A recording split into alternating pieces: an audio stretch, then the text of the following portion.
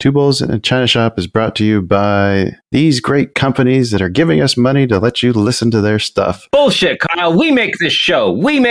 You and me. Two Bulls in a China Shop is brought to you by us. Someone's got to pay the bills, Dan, because it's not our trading. All right, roll them. You are listening to an entertainment program put together by a company called Financial Ineptitude. Anything said on this show is not an endorsement or professional advice. Would you really want to tell a court of law you were suing us because you thought taking financial advice from two idiots on a podcast put out by Financial Ineptitude was a good idea? Really? Clown hat smiley face. Hello and welcome to the China Shop, folks. We are open for business. I'm Shopkeeper Dan, and with me as always is Kyle, creator of FinancialIneptitude.com. How are you doing today, Kyle? Licking my wounds is all I'm going to say. Yes, likewise. Everything I had shares in is down for the week, and oof. How can the S&P continue to hit new highs, and yet everything in my watch list is red? Like, how is that possible? Sector rotation? I tried to get a mix of different sectors. It's ridiculous. Like, I'm just really bad at picking this last 2 months, it seems like. As we'll get into. Yeah, I'm right there with you. Yep, as we'll get into. So come on in, step right in, come into the shop, sit back, relax, hedge against the rage machine. We'd love to welcome any new listeners just joining us. We're here to smash our way into a complete set of fine china, sharing our ever-growing strategies. We're trying to maximize those gains and cut those losses, though I haven't been good at cutting my losses lately. I've just been stacking them up right on top of each other. I've been really good at making losses, it seems like. Oh, yeah. That's right. And if you're new to the shop and stock trading in general, you can always check out our knowledge center on financialineptitude.com, or even give our beginner trading episode a listen. We'll have that link in the episode description. We've got beginner trading and beginner options. And if you're interested in crypto too, our interview with Nick Prouton serves as a good kind of intro to how those work. Yeah, he lays it all out. And you can always join our Discord server, hang out and chat with us live, real time. Kyle and I are on there every day. It's just really an awesome place to be. Mm-hmm. And when you do join that server, make sure you send us a message, either a DM or email. If you give us your mailing address, we can send you a Smash It Yourself mug straight from the shop. We're just so glad you're here. We also need from our listeners some bet consequences in case we do lose this month to the random. Yes, in case we both lose. Just in case. Oh, it's not looking good. No, it's not. We do have some show news, Kyle. We got a couple guests coming up in April. We've got Jennifer Beck, the founder and seller of Cannabase, a marijuana company based out of Colorado. Looking forward to talking to her about some of the different ins and outs of operating a marijuana business. So we've got her lined up for this week. Yes. And then who's the one after that? Then we got Eddie Pence. Oh, that's right. Comedian and co-host of The Ralph Report. We're recording on the 25th. It'll be coming out that Wednesday. We'll have that out. We're going to do a beginner trading investing episode with him. He's a really funny guy, and he knows nothing. So if you already know your basic stuff, it's still going to be a good time. I'm really excited about it. Nothing about stocks. Let's not overgeneralize there. I'm sure he knows something. Yeah, he's an expert at pro wrestling. Oh, okay. Yeah. In fact, I've created some metaphors and analogies for stock trading that are specifically related to wrestling, just so if he's not understanding, I'll be able to put it in a language he knows. Kind of funny is actually when I was perusing the upcoming earnings, I noticed that WWE is actually a publicly traded company. Oh, wow. Yeah, their earnings are coming up next week. Well, there you go. Yeah. There you go. There's a stock for him to be long on. Yep. Or he might be like, WWE, fuck them. Oh, yes. All right, folks, sit back, relax. We've got a loquacious, lovely, lavish show for you today. Mm-hmm. Plenty of market-moving news, stocks on the radar, and more options than Jesus has friends. That's a lot of options. I don't know if we have that many. I'm pretty sure Jesus has a Slightly lot less of friends. options than Jesus has friends. Significantly less. We've got 10% of the options that Jesus has friends. Less. Anyway, Less. all right. Less. All right. Oh, and please reach out to us. We love your messages and comments on Twitter, Facebook, Discord. Once again, got that link in the episode description. If you're old school, you can send us an email or a telephone call. You can reach us at twobulls@financialineptitude.com or hit us up at 725-22-BULLS. Maybe you got a hot stock tip. Maybe you want to tell us about a great trade you just made. Or maybe you just ran a marathon and you're fucking proud of that amazing accomplishment. It doesn't matter. We love it when you reach out. Maybe you just want us to read something stupid on the air, because, as we said before, any new ratings that we get on there, we will read them. Oh, yeah. The podcast reviews. Yep. Should I read the ones that we already have? I Uh, don't think there's anything too entertaining in there. no, not really that funny. That'd be just inflating our ego at this point. Yeah, we don't need any more of that. These guys make learning about a dry topic sometimes very interesting, fun, and informative. Thank you, A. Wendy Bird. I think that's the latest one that popped up. Well, Kyle, that brings us to our bet results for the week. Does it? Mm-hmm. Oh, man. Mm-hmm. Yeah, I picked... I'm going first. I already know it. Yeah, we return to our normal format where you go first. Don't get too cocky. Or, wait, let me redo that. Don't get too penisy. Alright, I went with NNDM. Opened the week at 787. It looked like it was going to do something good. It peaked at 816, fell off, then went on a run again on like Thursday, and then it just fucking died on Friday. It ended up stopping out at $6.94. So I went from $451.95 down to $398.54. That is painful. And I'm getting to the point now where I'm one more bad pick, and I'm just going to start shorting my picks for the rest of the month. Do it. I mean, I can't do any worse, right? Right. I mean, I'd be up $100 if I'd done that. That's $101.46. Actually, more. Well, I don't know. I wouldn't have been stopped out at least. Right. You still wouldn't be beating the random, but we'll get there. No, I wouldn't. What'd you do? I picked BGCP, which opened the week at 571 and stayed pretty steady, but mostly upward, and ended the week at 592 for a modest gain.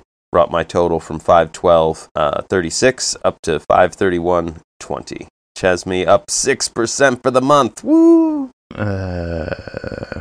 Fuck you. Yeah. Well, Kyle, if you picked better companies, you wouldn't be in this situation. Have you tried that, Kyle? Have you tried just picking better ones? No, actually. No, that never occurred to me. But I can't be too cocky with my 6% gain because our random ZNTL. Oh boy, yeah. Wow, we got spanked. Pretty bad. That's putting it lightly. I think it was Monday or Tuesday. They had the news that their new drug got full approval. Mm-hmm. Yeah, that's never good.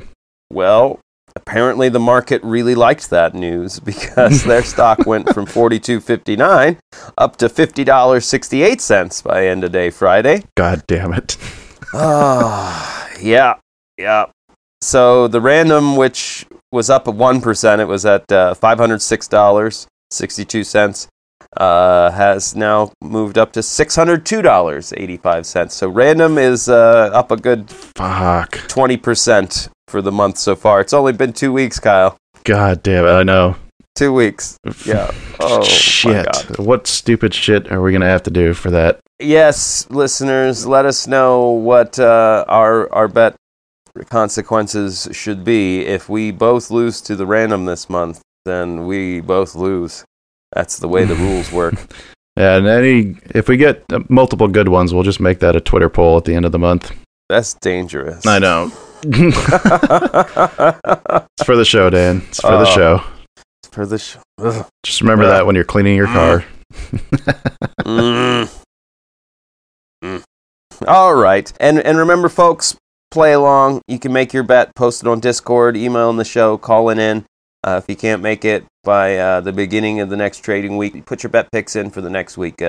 And we'll shoot you some swag if you end up beating me and Kyle at the end of the month. You know, we also do the Webull paper trading. So if it's easier to post your results on that, we can probably adapt it to do something along those lines. Oh yeah, that's right.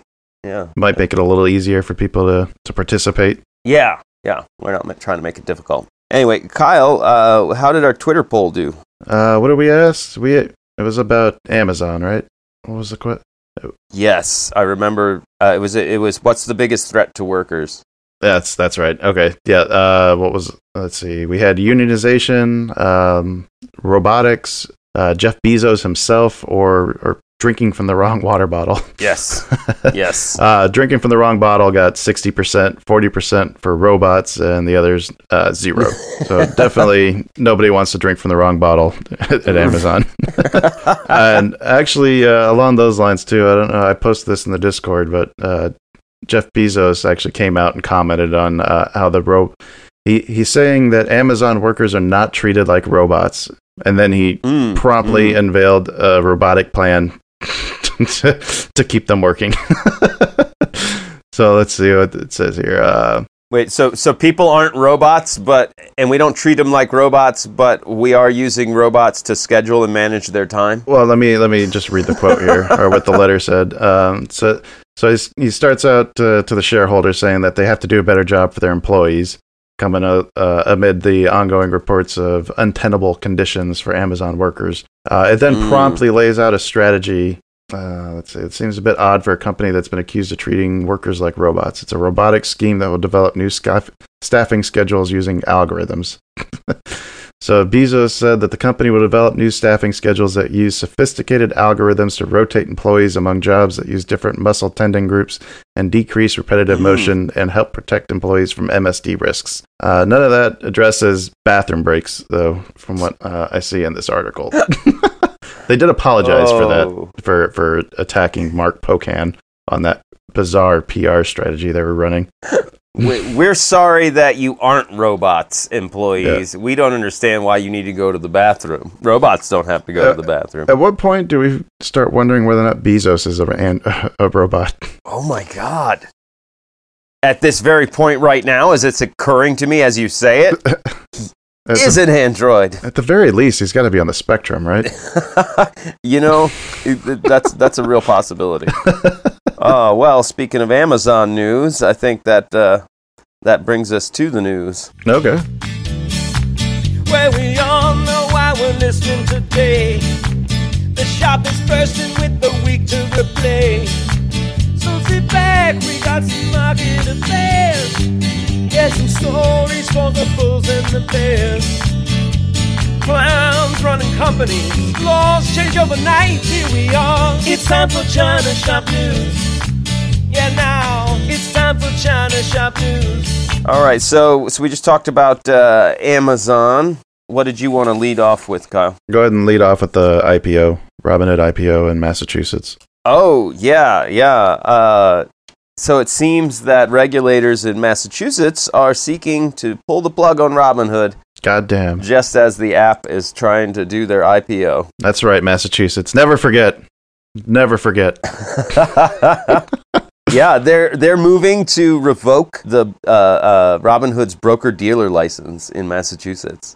Really? So if they pull this off, you wouldn't be able to use Robinhood in Massachusetts to trade securities. It just keeps getting worse for Robinhood, too. Didn't it? I saw something else, too, that popped up over the weekend. There's some kind of snafu with Dogecoin. Yes. Maybe not necessarily Dogecoin itself. I think their whole crypto system went out. Yes, the crypto trading capabilities had a big outage. Right in the middle of that Dogecoin surge. As Dogecoin was surging upward. Is it Dogecoin or is it Doggycoin? Or is it Dogecoin? I always thought it was Doggycoin. I think it should be Doggycoin because it's based on it. I think we've had this conversation, haven't we? I don't remember. pretty sure we have. It's the most important thing to talk about if you're talking about Dogecoin. Yeah. And I have to say, so Robinhood claims that it had nothing to do with the prices of any of the cryptos, and it was just while the surge was happening, that so many users were accessing the platform that it crashed it. Yeah. But to anybody who was one of those users, it's the same thing. Yeah, I'm looking at the article on that here, and Twitter's not very pleased with Robinhood, as you can imagine. One of the quotes here, how convenient, Robinhood always has issues when their customers are making money. Yeah, what was the other one? I swear to God, if Robinhood does anything to mess with my hashtag doggy profit, they're getting a one-way trip to the sun. How are they going to make that happen? Well, it's Twitter, so I'm assuming they can do anything by just typing tweets. So yeah, Robinhood not doing things well again. Again, to put it mildly. It's just every story that comes out kind of tarnishes them a little bit more. It seems. Yeah, they're not on a good run, and if Massachusetts does take them out in that state, I don't see how they can keep. I think you were asking if you can short an IPO, and I'm pretty sure that's not an option, but. Man, I wish we could. Yeah. Can you, Kyle? Can you short an IPO? I don't think so. I'm pretty sure that doesn't work that way. You can probably short it when it opens. That might actually be a good idea.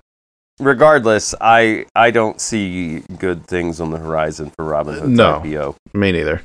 Speaking of crypto, though, didn't we have another IPO that? Oh yeah, crypto and IPOs. Yeah. What was that? Coinbase. I was kind of watching it a little bit when it first opened. I saw it popped pretty good and then kind of deflated pretty quickly after that. It opened at, like 380 and then ran up to over 400 and then kind of deflated back down to around 320. It was initially priced at 250, I think. Yeah, it did not. Nobody got it at 250. No. Well, that's the thing, too, because my wife was had a friend asking her about like how to get into it. Like he was wanting to just try to make a quick buck, and I tried to explain to him, like, when these things first list, like you always see like the IPO is priced at this point, or it's set to open at this. Once they actually start gauging the interest, though, you'll never see that price unless it's not doing very well. So yeah, they initially priced it at 250, but the cheapest you could have got, or the price when it actually opened, the first shares that traded was at like 381. So I tend to stay away from IPOs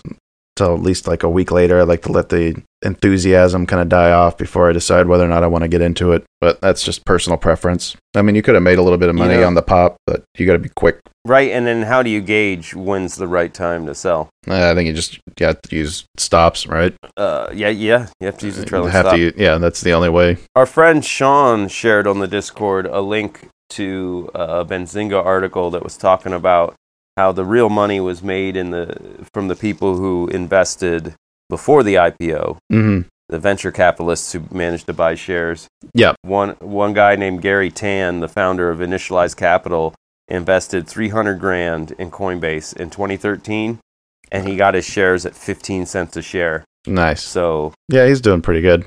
It's now worth $2.4 billion. I think the funniest thing I saw on Twitter this week related to Coinbase was somebody saying, I almost invested in 2013, except I didn't know anybody. I didn't have any money. I didn't even know what Coinbase was or have any resources to get involved with it. Right? I don't believe Coinbase shares were available on something like MicroVentures. No. I'm pretty sure Gary Tan had that registered broker access that nobody else gets. Yep. But that is the power of using venture capitalist money, is you can get involved in a company where you're getting shares at a ridiculous price compared to where it might eventually IPO. Right. It's just, Gary, in that article, doesn't talk about how many investments, $300,000 investments Gary Tan made that year that went nowhere. Right. Yeah, you only got to be right once, though, right? Right. I will say on TD Ameritrade, if you sign up for alerts, sometimes you do get access to IPOs. I've seen a couple of them pop up on there. I've tried to take part in it, just never actually got shares. It's hit or miss whether or not you can actually get anything. There's usually so much interest in them and so few shares that actually go around that it's just luck of the draw. Yeah, I don't go near IPOs. Yeah, they're not They're not for me. Just too volatile, too risky. Naked Calls, though, that's where it's at. Oh, yeah, there's no risk there. I have nothing to talk about. Oh, God. In trading Right. for Naked Calls. Ugh. You know, there was one other story that I came across that I definitely am very excited to talk about. Mm-hmm. Hometown International, HWIN. It Oh, I think I saw it. Yeah. it's a company that owns a single New Jersey-based deli called Your Hometown Deli. One location. That's all this company owns. They did a total in the past 2 years combined, according to their SEC filings. Mm-hmm. They did a profit. They did sales. This isn't even profit. They did $35,748 in sales in the past 2 years. Oh my God. This company is listed, and their price has been going up. Let's see, March it hit $14 a share, which brought the market cap up to $100 million. Over $100 million. Wow. Okay. Yes. So there is a $100 million deli in New Jersey that makes about 18 grand a year in sales. Is it sitting on like the best piece of property? Is it on the boardwalk? I'm assuming there's oil under there. Or diamonds or This to me is the poster child for overvaluation. Yeah. And what we're seeing in a lot of companies. We had some talk on the Discord, and I was talking about Tesla being overvalued. Somebody asked me where it should be, and I actually looked at the price per earnings, and I thought, I think honestly, Tesla should be more around $15-$20 a share. I think I put 7 to 15. If you give it a PE ratio closer to like what GE or some of the other auto companies trade at, yeah, it definitely. If we assume they make as much as GE. No, if you just look at the PE ratio, I think I'd calculated out like that. Its PE ratio is over 1,000. It's over 1,000, yeah, and that's fucking ridiculous. That number should be between like 6 and maybe 30 at the highest. Right. You're looking at a healthy company. Like I think Warren Buffett was bought into Kroger because their PE ratio was like 6.5, 7. Mm-hmm. And he was like, well, that's a great deal. Yeah. So you look at something like that, and then look at Tesla, and then in all of that as the context for a company trading on the stock exchange that only owns a single deli in New Jersey has over $100 million market cap. Yeah. It's bonkers. It's bonkers. Their sales are $18,000 a year. That's not their profits. Right. Yeah. So something's afoot in Denmark, as Shakespeare might say, or is it foul in Denmark? God damn it! I don't know Shakespeare. Why did I reach for that quote? Something's afoot in Denmark. I wasn't a literary major. Yeah, we're classy here in the shop. I make Shakespearean references all the time, and I get them right. Yeah, right. That's who I am. That's all I had for news this week, Kyle. All right, I've been debating on whether or not to bring this up because it's the company I work for is what all this relates to. But I kind of feel like just fuck it and go ahead and just say it. Say it. You can always check with the wife and see if she disagrees and edit this in post. But say it. Credit Suisse, Credit Suisse, whatever it is, that company that was that's kicked off the whole Archegos collapse. Yeah. They've also been taking a huge loss on the Greensill Capital collapse, the financial institution that has been doing some shady lending practices to GFG Alliance. GFG Alliance is the company that actually owns the steel mill that I work for. So, yeah, that's why I'm a little nervous about telling this, or talking about this story, but I mean, it's all in the news, right? They can't do anything to me for that, right? Public information. Yeah. So I was doing a little bit more digging into this, and I was surprised to find out that Greensill was giving GFG money on invoices that, well, let's start from the beginning there. Part of the way that GFG was funding all of its acquisitions that it's been making was by selling their invoices. And, as somebody that works for the company, I don't like to see us basically taking out the financial equivalent of a payday loan, but I guess that's maybe kind of normal. Where the shady part gets into is not just the amount that they've been doing, but also the fact that they've been selling invoices on clients that they haven't had any business dealings with. Yeah, like the person who was put in charge of trying to figure out where all this money went to, and these invoices, trying to figure out where they're, how to collect on them, like reached out to I think it was like 3 different companies, and the guys were like, we don't deal with them. We've never dealt with them. We have no plans to deal with them. So GFG's CEO, owner, Gupta, Sanjeev Gupta, he came out and said that these were prospective client invoices that he was getting money on. Okay, so if these are payday loans, this is the equivalent of me saying, yeah, I got a job at that law firm, and I make $5,000 a week. Give me a payday loan on it. And then when they say, wait, why don't you have that job? It's like, well, that's the job I wanted. Yes. Yeah, pretty much. That's what it sounds like. Oh, wow. That's bad. That's really bad. I want to be careful on how I speculate on this, but I think there's a real... I mean, I was overhearing someone listen to Sanjeev's podcast where he was kind of trying to address all this. Apparently, he's been hiding out in Dubai under the...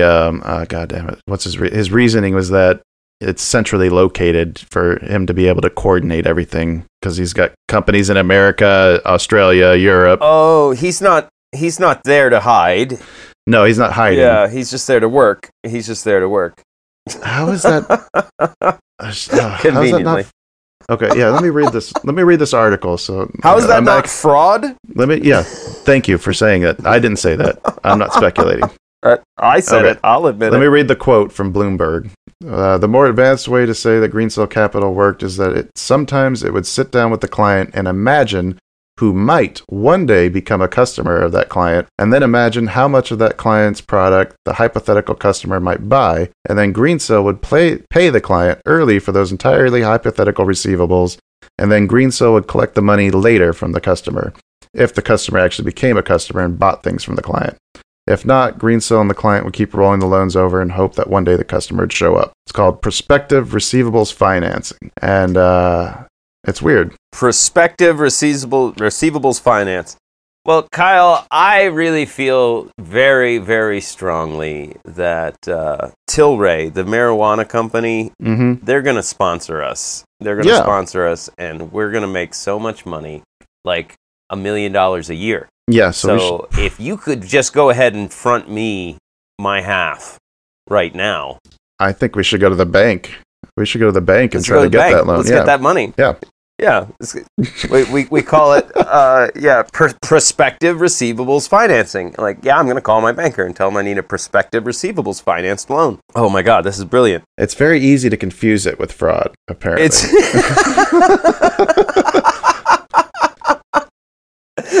Now, Kyle, I'm going to start slapping you in the face. It's going to be very easy for you to confuse that with me aggressively hitting you. Okay, it does say that it was all disclosed, understood, and negotiated. Greensill knew which receivables were real and which were fake.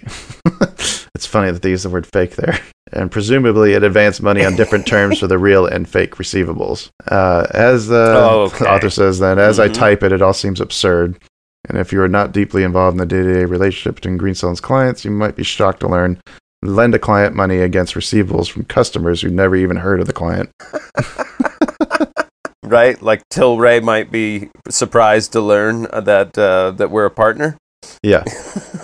This is the German metals scrap business, RPS Siegen GmbH, confirmed to another website that it had been approached about outstanding invoices and had not traded with Liberty. It says, we know them, but a trading relationship between us does not exist. That's a huge deal. Wow. Yeah, so I'm not sure if our company's going to be owned by the bank here soon or what. Hopefully I still have a job. Anyway, I think you had one last thing. Yeah, just to quickly wrap this up. I've been seeing, I don't have any articles pulled up, but been seeing whispers of things asking if there's a need for another fourth stimulus check. Ooh, stimmy. And fourth stimmy. I think you had some numbers on how the third one did, didn't you? Yeah, I saw a report that the third stimulus check boosted consumer spending by like 9.8%, almost 10%.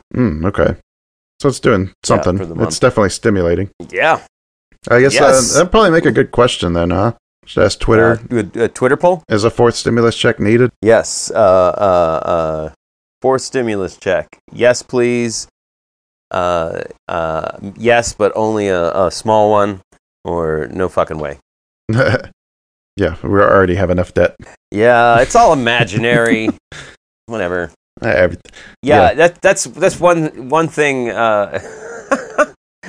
That debt never gets smaller. It doesn't matter who's in office, Kyle. It really never doesn't. Gets smaller.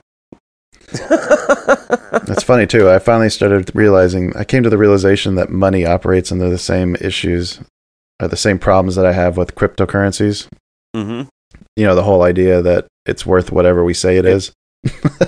Yeah, that's exactly currency. Uh-huh. Mm-hmm. Yeah.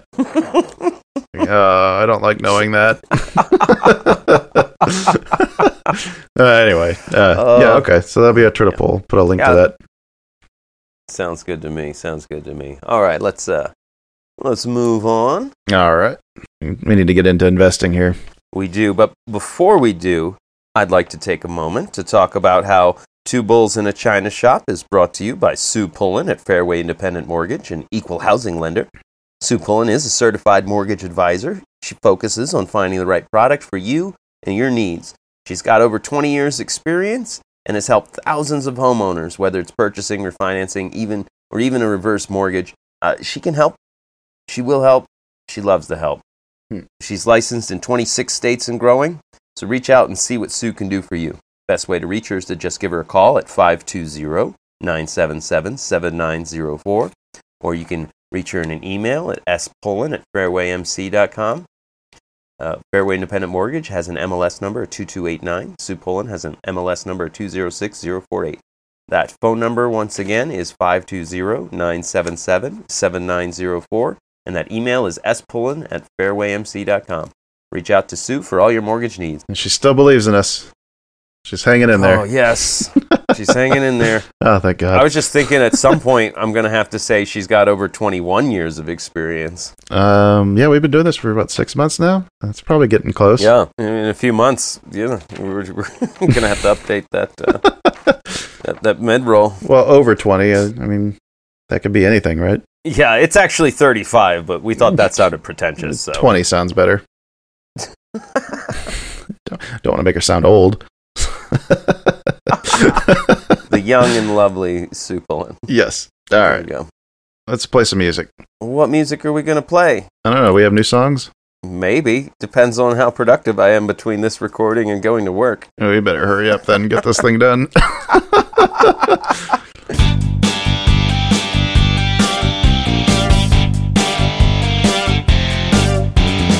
Now look at them bozos. That's the way to do it. Do your investing up commission free. That ain't working. That's the way to do it. Money in something like the S&P. It ain't certain, but that's the way to do it. Let me tell you, just play it long. Maybe get an index tracking marijuana. Maybe get some Arctic Space Fun. All right, investing. You wanna lead us off? Sure. It was a really rough week overall. Yeah. All of the companies that I have shares in broke through their bottom resistance. They just fell right through them. And IDEX ended the week at 239. I think they started the week somewhere more along the lines like 290. They almost hit $3 in the middle of the week, but now they're at 240. That was just a mess. OGI, I can't understand why they keep falling after that British American Tobacco investment. They started the week over 3 and they've ended it at 249. Right now. Well, everyone bought it on the good news, but there's no one to buy it now. They already bought. Right. Is that what Richard taught us? Well, if everybody's selling, they can't sell it unless there's a buyer. Yeah. I don't know. I actually think that it's a great opportunity because I was talking to Jen about it. If British American Tobacco sells their stake, then I'll get out. Yeah. Until then, I consider this to be a really prime buying opportunity. Whether I didn't pick up any new shares. Monday, I'm going to be looking at selling some more puts. I figure if it's at $2.50 right now and I sell $2.50 puts for May or June, then I'm looking at if they go up and rebound, then I just collect the premium for those puts. If not, I'm still getting it at the price it's at now. I guess Yeah. I'm counting on it not continuing. Like it won't go down forever. The company's not going away. I don't think. I don't think. Right? Like I said, the trigger for me will be British American pulling out. Right. I can piggyback off of that. Yeah. Because I've had, I think Jumia, Virgin Galactic, Bed Bath & Beyond, F-Cell, like all of those stocks got hammered for me. Oh yeah. But like you're saying, I mean, if these are companies that you think long term are going to be great, then I mean these big drops are just juicy discounts, right? Yes. Yeah, that's the way I'm trying to look at it. Like I feel with space kind of sucks because I think that one was all kicked off by Richard Branson selling about $150 million worth of shares. But whoa, yeah. Yeah, but there's been a lot of hit pieces on it too, it seems like. There's just been a lot of bad press on Virgin Galactic, and I don't know what's going on. Actually almost makes me wonder if, I mean, hedge funds kind of got their pee-pee smacked when the whole GameStop thing blew up, right? Yeah. I wonder if they're not starting to kind of come back out and starting to short things again, because quite a few of these stocks had some pretty decent short interest beforehand. Was Virgin Galactic, did it have a lot of short interest? Oh yeah, because it popped too when the whole squeeze thing was happening with GameStop. I think it peaked at about $60 a share. Yeah, I'm still bullish on that stock long term, and then for me the key for that's going to be whatever happens with this test flight in May. If that doesn't happen, then yeah, I may end up, I don't know, I might have to reevaluate at that point, but that's the milestone I'm looking for right now. I never consider it to be a good sign when the head honcho sells a ton of their shares. Yeah, but he still had, I think he had like 55 or 60 million shares to begin with. He sold about 5 million of them. So it's not like he cashed completely out. I think it was more he just wanted to be able to reallocate some of that money into something else. Again, that's just speculation on my part, but it's not like he completely exited his position. And also, Cathie Woods is still buying it. So as long as that continues to happen. Didn't the CEO also dump some shares recently? Wasn't that in the article? I don't know. It wasn't just Branson. One of the other insider holders dumped shares before him, like the week before. I know Chamath had dumped some of his, but he's not the CEO. Yeah. He was the person whose SPAC took it public. Okay, all right, that was the person. Yeah, so we've had two insiders dump their shares on that one. Yeah, but he was doing the same thing. He was just trying to, I mean, because he's still involved with the company. He didn't sell all his. Oh, he did sell his. He sold his complete stake out of it. Okay. Yep. Yeah. That kind of sucks too. So I don't know what's happening there, but it doesn't seem good to me. No, it doesn't look great, but I don't know. There's also been just a lot of bad press. I don't know if it kind of sounds like the hedge fund playbook, right? Short something, then throw out a bunch of shit articles about it. That is true. Again, that's still speculation though. I'm still happy to buy it. Yep. Buy it on the dip? And I am going to. I haven't yet. Well, yeah, we can talk about that when we get to trading. There were a couple other stocks that I wanted to point out too that we've been liking for a while that finally started to move. One of your pick'em picks from like a month ago, Budweiser. Yes. That one's starting to show some good movement. It took a while for it to actually start doing what you thought it was going to do, but better late than never. Same thing with SAP. I think SAP's been on our pick'em list for multiple months. It's really starting to move right now, and I think they've got earnings coming up in about 2 weeks. So that was the one where I put that on the pick'em list because I saw all the insiders were buying after it completely like tanked. I think it went from a really high number to like a 109 at the bottom, I think, or somewhere around there. Yeah. And yeah, seeing the insiders start gobbling up shares, like, yeah, okay, I'll buy some of that. Yeah, that's always a good sign. Yeah. It's the opposite of the Richard Branson sign. Oh, God damn it. Yeah, maybe I do need to cut my losses. No. My thesis is based on I'm waiting to see the test flight. I still believe that the test flight good news from that can only give people that excitement and confidence. Yep. Yeah. It needs a trigger, and that's the closest trigger that's coming up. You got anything else for investing? No, just that the S&P and the Dow and the Nasdaq were up for the week. Yeah, they were up, but everything we picked is down. How is that possible? We'll call it the China. That's the law of the China shop effect. That's the law. Yeah, that's the China shop effect. Oh God, it sucks. So that happens. All right. Good thing I'm diversified. All right. Yeah, right. At least my other holdings are doing all right. Salesforce, thank you. All right, earnings. Yeah. Let's talk about some earnings. Play my song. My motto's always been when I'm right, it's right. So I'll wait and watch the charts and the change in price. When the movement's mostly finished at the end of the day, and we know the coming earnings gonna move it my way. Skyrockets in sight, earnings call delight. Earnings call delight. All right, Monday we've got Coca-Cola and IBM. On Tuesday, Johnson & Johnson, Procter & Gamble, Netflix, and Lockheed Martin, LMT. The 21st, we got Verizon, Equifax, and CMG. Fuck if I remember what that one was. CMG is actually Chipotle. And how the fuck is a restaurant stock worth over $1,500 a share? What? Yeah. That doesn't seem right. It doesn't, right? Yeah, but That doesn't seem. they got earnings coming up too.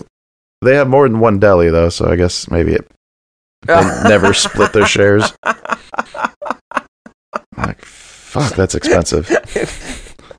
Yeah, they might have a little bit more than 18 grand in sales for the year.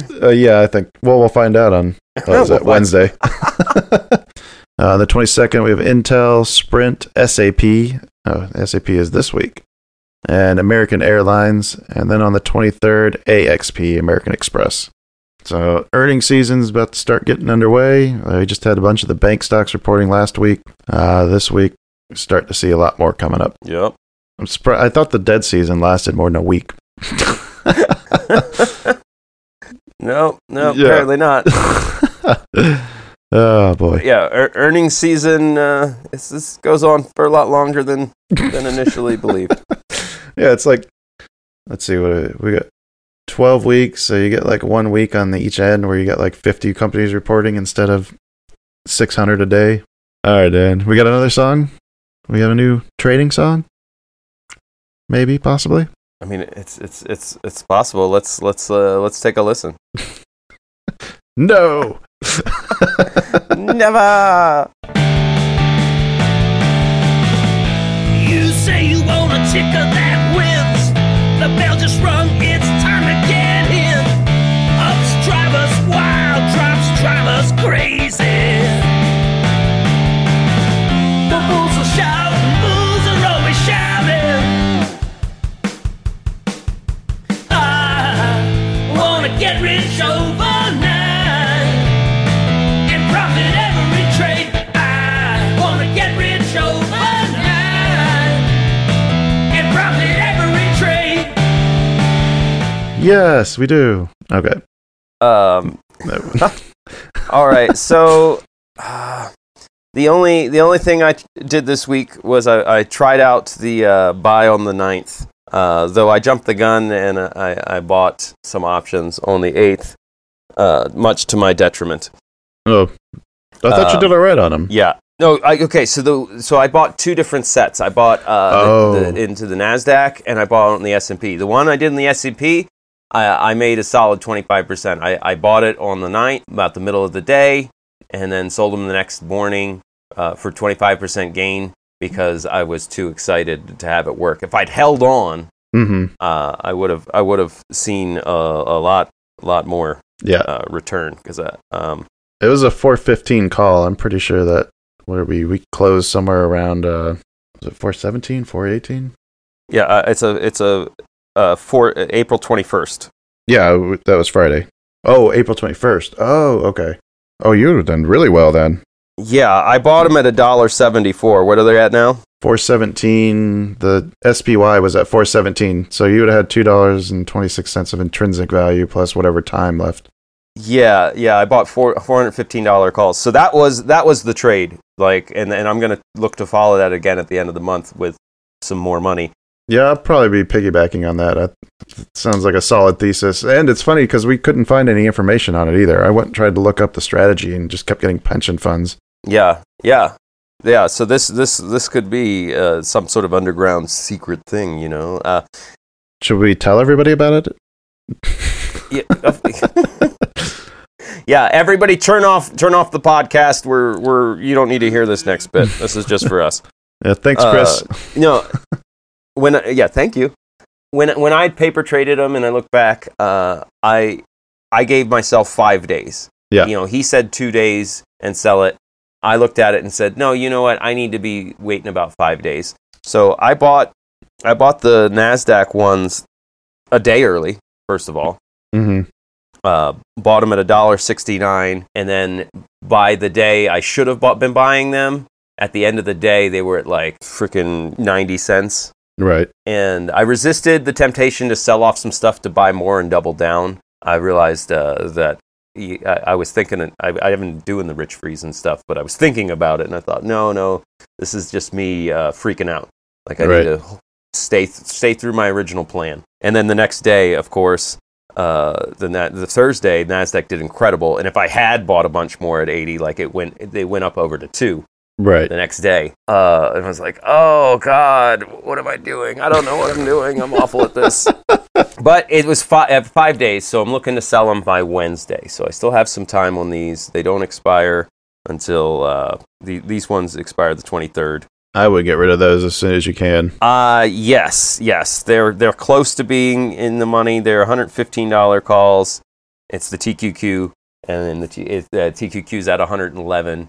So it really the NASDAQ just has to move about 1% upward for these to get in the money. So yeah, I don't like the way the NASDAQ has been kind of disengaged from the way the Dow and the S&P have been trading. Yes. At the end of the month, I'm only going to be doing the SPY. I'm not going to play with the NASDAQ one.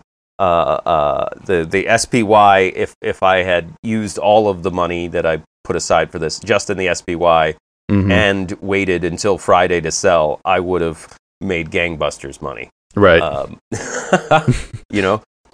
So I want to follow that, but that's part of what we're doing. We're trying it out, see how it goes, making my mistakes, logging them, gonna make the next one better. Yeah, hopefully. But that's all I really did this week. But I thought it was definitely worth mentioning. Chris Borman gave us a great tip. Yes. All right. Well, my week was going swimmingly until about Thursday, Friday. I had a bunch of April 16th contracts that I sold. OCGN and WWR, those contracts expired worthless. I got to keep the premium, but the fucking shares are dropping below my price point, or my entry point, so those are underwater now. I'll have to see what I can get for selling contracts on May 21st, I think is what I'm looking at on them now. FCell and Jumia have been really beating me up, and I just keep doubling down on FCell, and I'm not sure if at some point I'm probably going to have to pull the plug on that. Jumia, I know Jumia can move like crazy, so I'm not as worried about it, but I do wonder if maybe I pick some too volatile stocks, getting excited about trying to put this plan into action. I had FCell, Jumia, and Palantir was the one that just kind of fell off right at the last minute to fall below the exercise point. But that one's not as bad because I'm still up on that one. And I was actually kind of hoping to get those shares. I didn't think I was. But yeah, so now I got another margin balance. I just sold off some Johnson & Johnson shares to free up the money to try to close that balance out. And I was going to be okay until Palantir fell below. Now, yeah. Damn it. Love a good monkey wrench in a plan. Still kind of sticking with the plan, though. For May 21st, I sold Bed Bath & Beyond $24 puts at $220. Really liking that one. I think it fell farther than it should have. I still like that company, too. The sales, the earnings report that they just put out, they had shown increases in their online numbers, so it still looked like there was good to come out of that report. I sold some $30 puts on PRPL at $1.50, Sabre $14 puts at 70 cents a contract, and FCell, I doubled down on it again, or tripled down at this point, $11 puts at $1.25. Please, FCell, please turn it around. I tried to buy a call spread on Bed Bath & Beyond. I was trying to buy $24 calls and sell $29 calls, but didn't get it. Damn it, I should have upped that limit a little bit higher just to try to get them, but I may still end up just buying some naked calls on it because, like I said, I still like the what they reported. I still think it's It's got good potential. I'm still bullish on it. The last thing I did in trading was AMC. I ended up buying shares at $9.28. This was more peer pressure than anything else. One of the guys at work has just been egging me on, trying to tell, buy one share, just buy a share. I bought a lot more than one share, but... Well, you gotta have enough to sell a covered call. Come on. Exactly. That was my thinking. Well, part of the reason why I decided to jump into it is I read the SEC filing that for the 500 million shares that they're seeking approval for issuing. Right in the header of that, the CEO pledged that none of those shares will be issued in the year 2021. And if you listen, I think I posted a link to his interview on Trey's Trades and the Discord. Pretty sure he said in there too that if by putting it in the statement like that, it's basically becomes binding. Like now they cannot, otherwise they'll face legal action. Oh, okay. So yeah, that makes me those feel shares diluted. Exactly. And part of the other interesting thing about doing this share issuance is that there's actually a share count going on right now where they're trying to figure out how many extra shares. I don't know if I want to say counterfeit shares are out there. How many extra shares from all the shorting interest to kind of get a better idea of how many actual shorted shares there are out there. That information is supposed to be coming out, I think, on the 20th. So that could be really interesting. That'd be fun to find out. Yeah. Yeah. So yeah, there might be a good time to try to get a little bit of cheaper AMC shares now. That squeeze that everyone seems to be thinking is going to happen to AMC, like what happened to GameStop, starting to look a little more promising. Yeah, I've actually looked at them a couple times for selling puts because their volatility is so high. Yeah, they're pretty tasty premiums on them. But I've got my money tied up in other stupid companies that are just losing value. My thing with AMC is that even if it doesn't actually squeeze, I still think it's a $20 or $30 a share company. I just may be stuck holding them for another couple years. Yeah, my only trepidation is we're starting to see new movies being released as streaming. And I think that really is a game changer because home theaters have never been cheaper. Mm-hmm. You know, having a big giant screen at your house with your snacks and your drinks and your friends and your dinner, and whatever the fuck you want.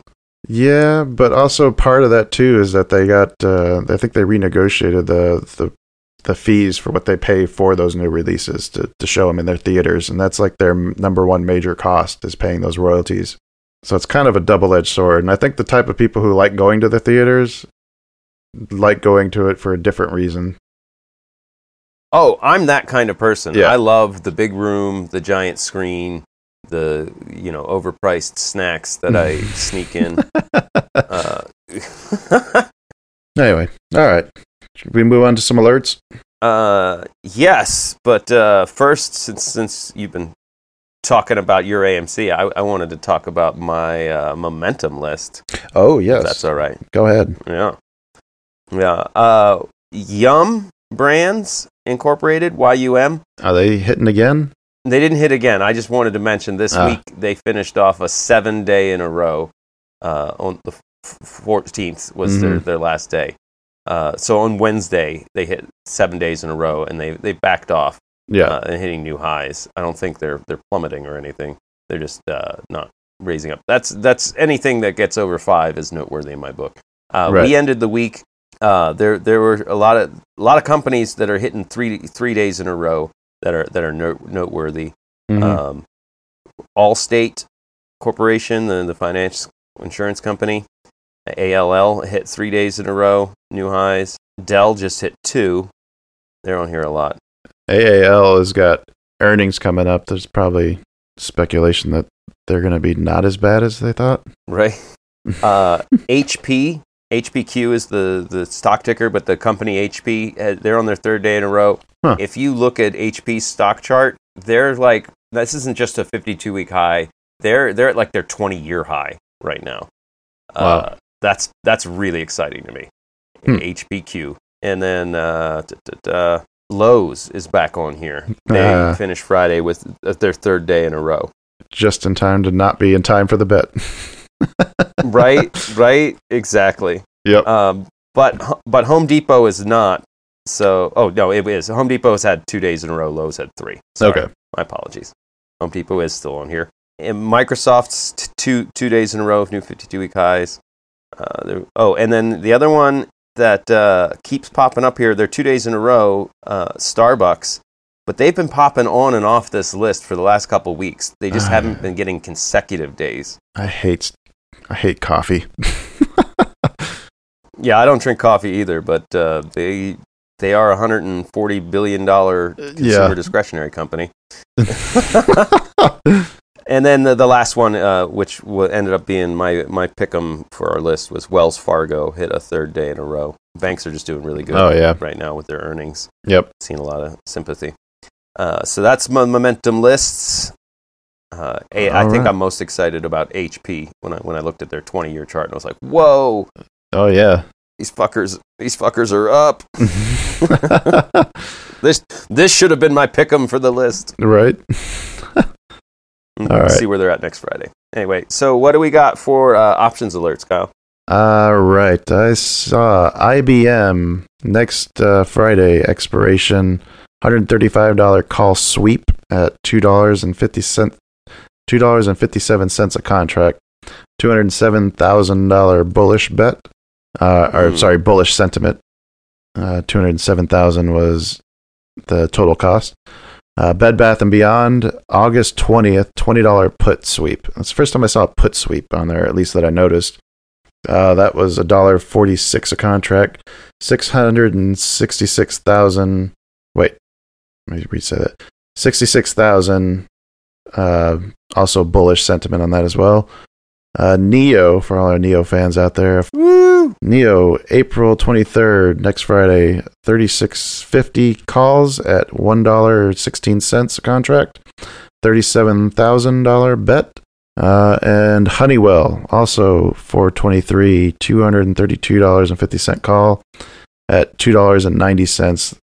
That was a $58,000 bet, and it was with bearish sentiment. So yeah, I tried to pick a few that expire next week just so we can kind of track and see how they do. But yeah, those are the ones that kind of stood out to me. Neo also, I think, just had I just posted something in their Discord about the second generation charging or battery swap stations that they're opening up. Oh yeah. So maybe that's a bet on that. Okay, that's all I got for options alerts. I think it's time to start wrapping up. Okay. Well, yeah, time to start wrapping up. Maybe. Oh, shit! What's that? Is that the sound? That one? No. Which one is it? Which sound do we follow? I don't remember. That one? You change it every week, don't you? Yeah. Yeah. Okay. All right, Dad. The only good thing I did this week was there were a couple times where I stopped myself from trading because I was trying to take take stock of my emotional state, like Richard Friesen was talking about on our last guest call, and then realizing like I was initiating a trade because I was panicking or I was anxious or I just wanted to be trading. You're trying to revenge trade or boredom trade. So yeah, in some instances for sure. And I believe the 4 times I stopped myself, 3 of them were good. One I would have made money on, but it's not about the result; it's about the process. So yep.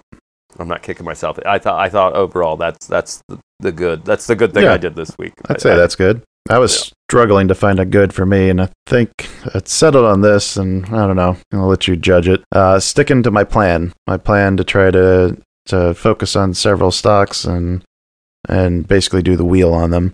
Sticking with it, not just abandoning it at the first sign of trouble. So yeah, this last week has been kind of trying on it, making it not look so great, but I want to give it a little bit more time just to see if there's anything to it. I think you got to at least, I think you got to stick with it for a little bit longer than 1 month. Yeah. It's well, the 30 to 60 day option sales. Yeah. Try that for 2 weeks and see how it fits. Yeah. Well, yeah, I think that's the best thing I got. Well, my bad was definitely moving in a day early on the options strategy that Chris Borman was talking about. I was watching the NASDAQ, and I watched it the first hour on Tuesday, and Wednesday was the day I should be buying. And I was like, oh, it's going to be up all day. Look at this chart. Like, I'll buy right now. I know how the NASDAQ behaves. Well, Yeah. I bought it I bought it that day, and it ended the day I was up 20%. So I thought I was a genius. I'm brilliant. I'm the best trader ever.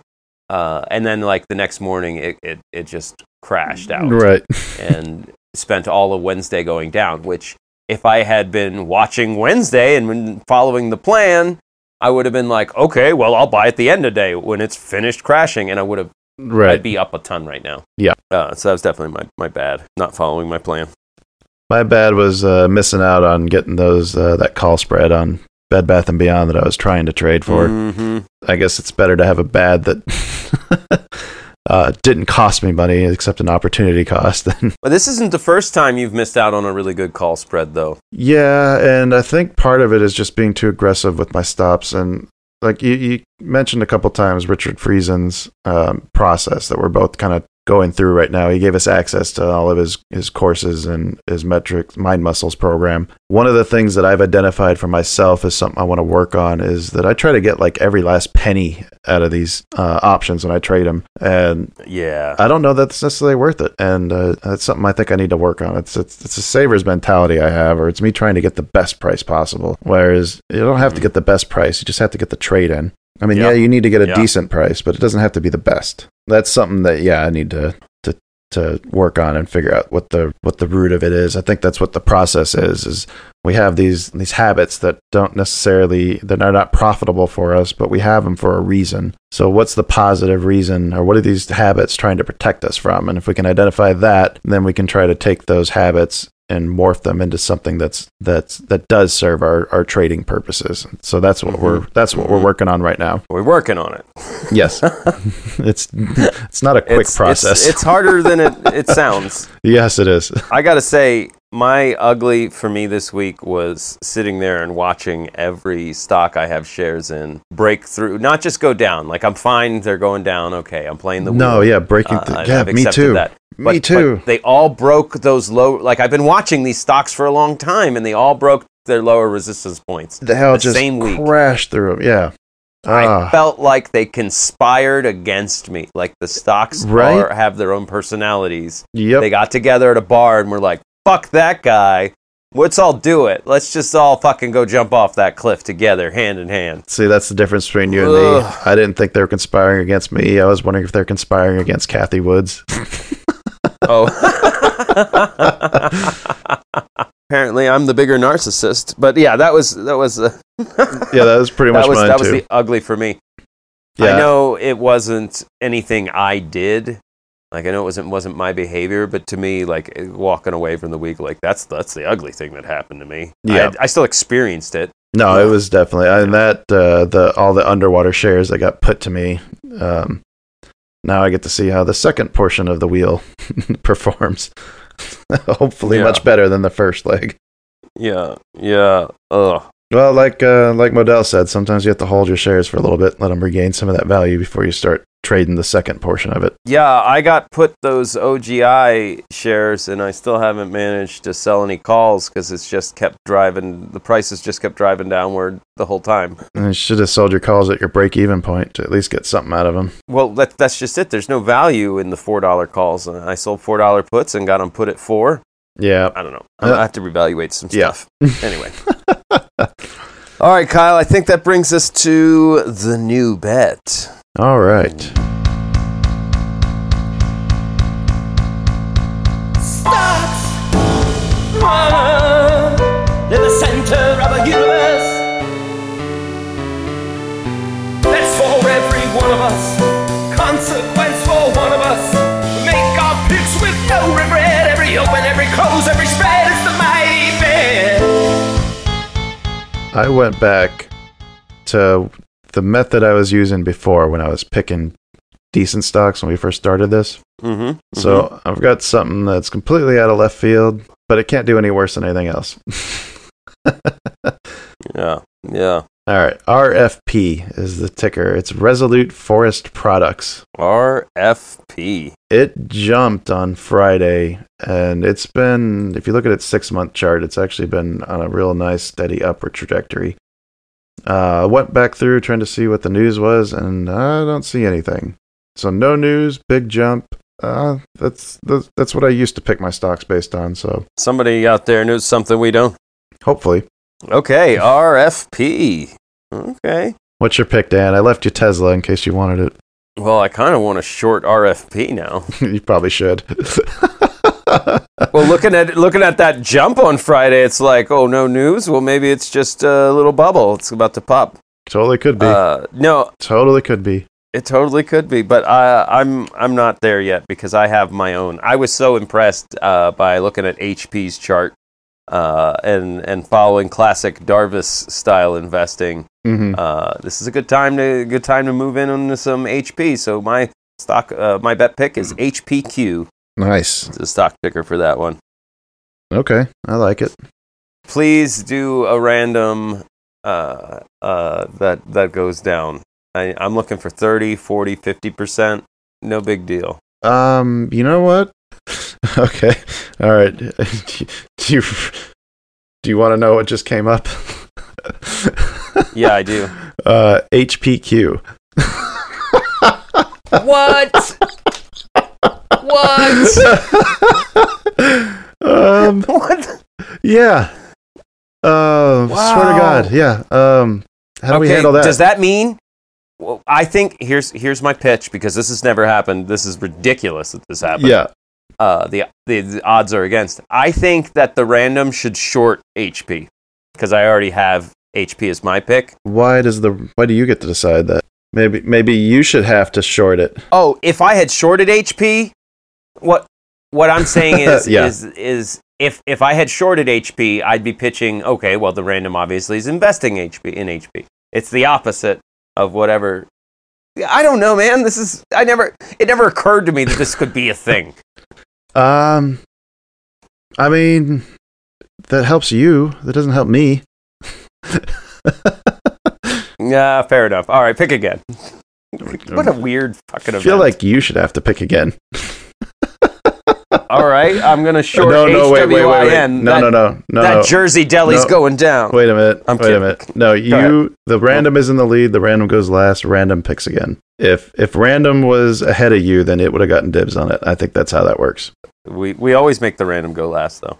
Well, we always read it last, but I think it gets priority based on where it is in the standings. Okay. All right, Okay. WTRH. Internet, direct marketing, retail, small cap growth. 3.3 million volume on Friday. Not bad. It moves quite a bit. All right, there we go. Random stock. Waiter Holdings. All right. Oh, God, we're going to be in so much pain at the end of the month. Okay. I got HPQ. Kyle got RFP. Random WTRH. Oh, boy. And as always, you can get your bet picks into.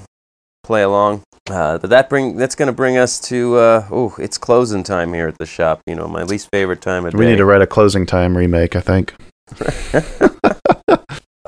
Yeah, the problem is parodies, like when they're too on the nose, it's less of a parody and more of just a cover. Yeah.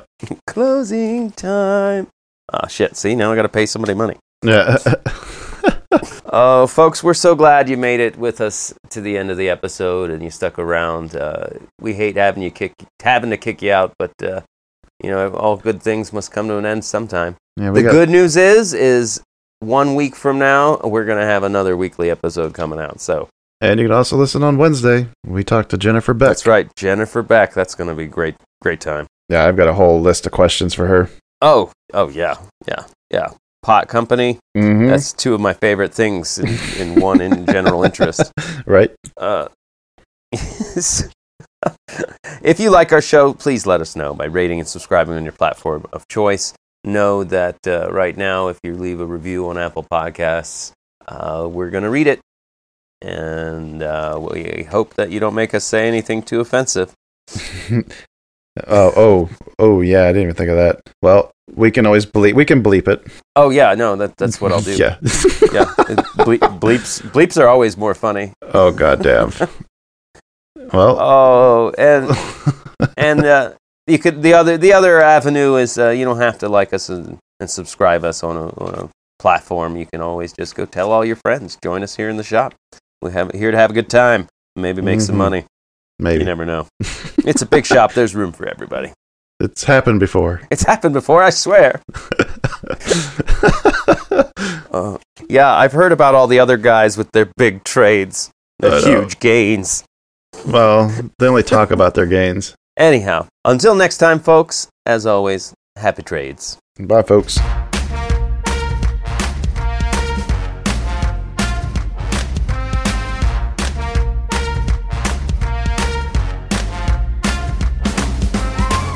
Two Bulls in a China Shop is an entertainment program, and all thoughts and opinions expressed in the show belong to the hosts and not of any company. They are not intended to provide specific advice or recommendations for any individual or on any specific security or investment product. It is only intended to provide entertainment about stocks in the financial industry of trading. If you make trades based on what you hear in this show, you assume all risks for those trades.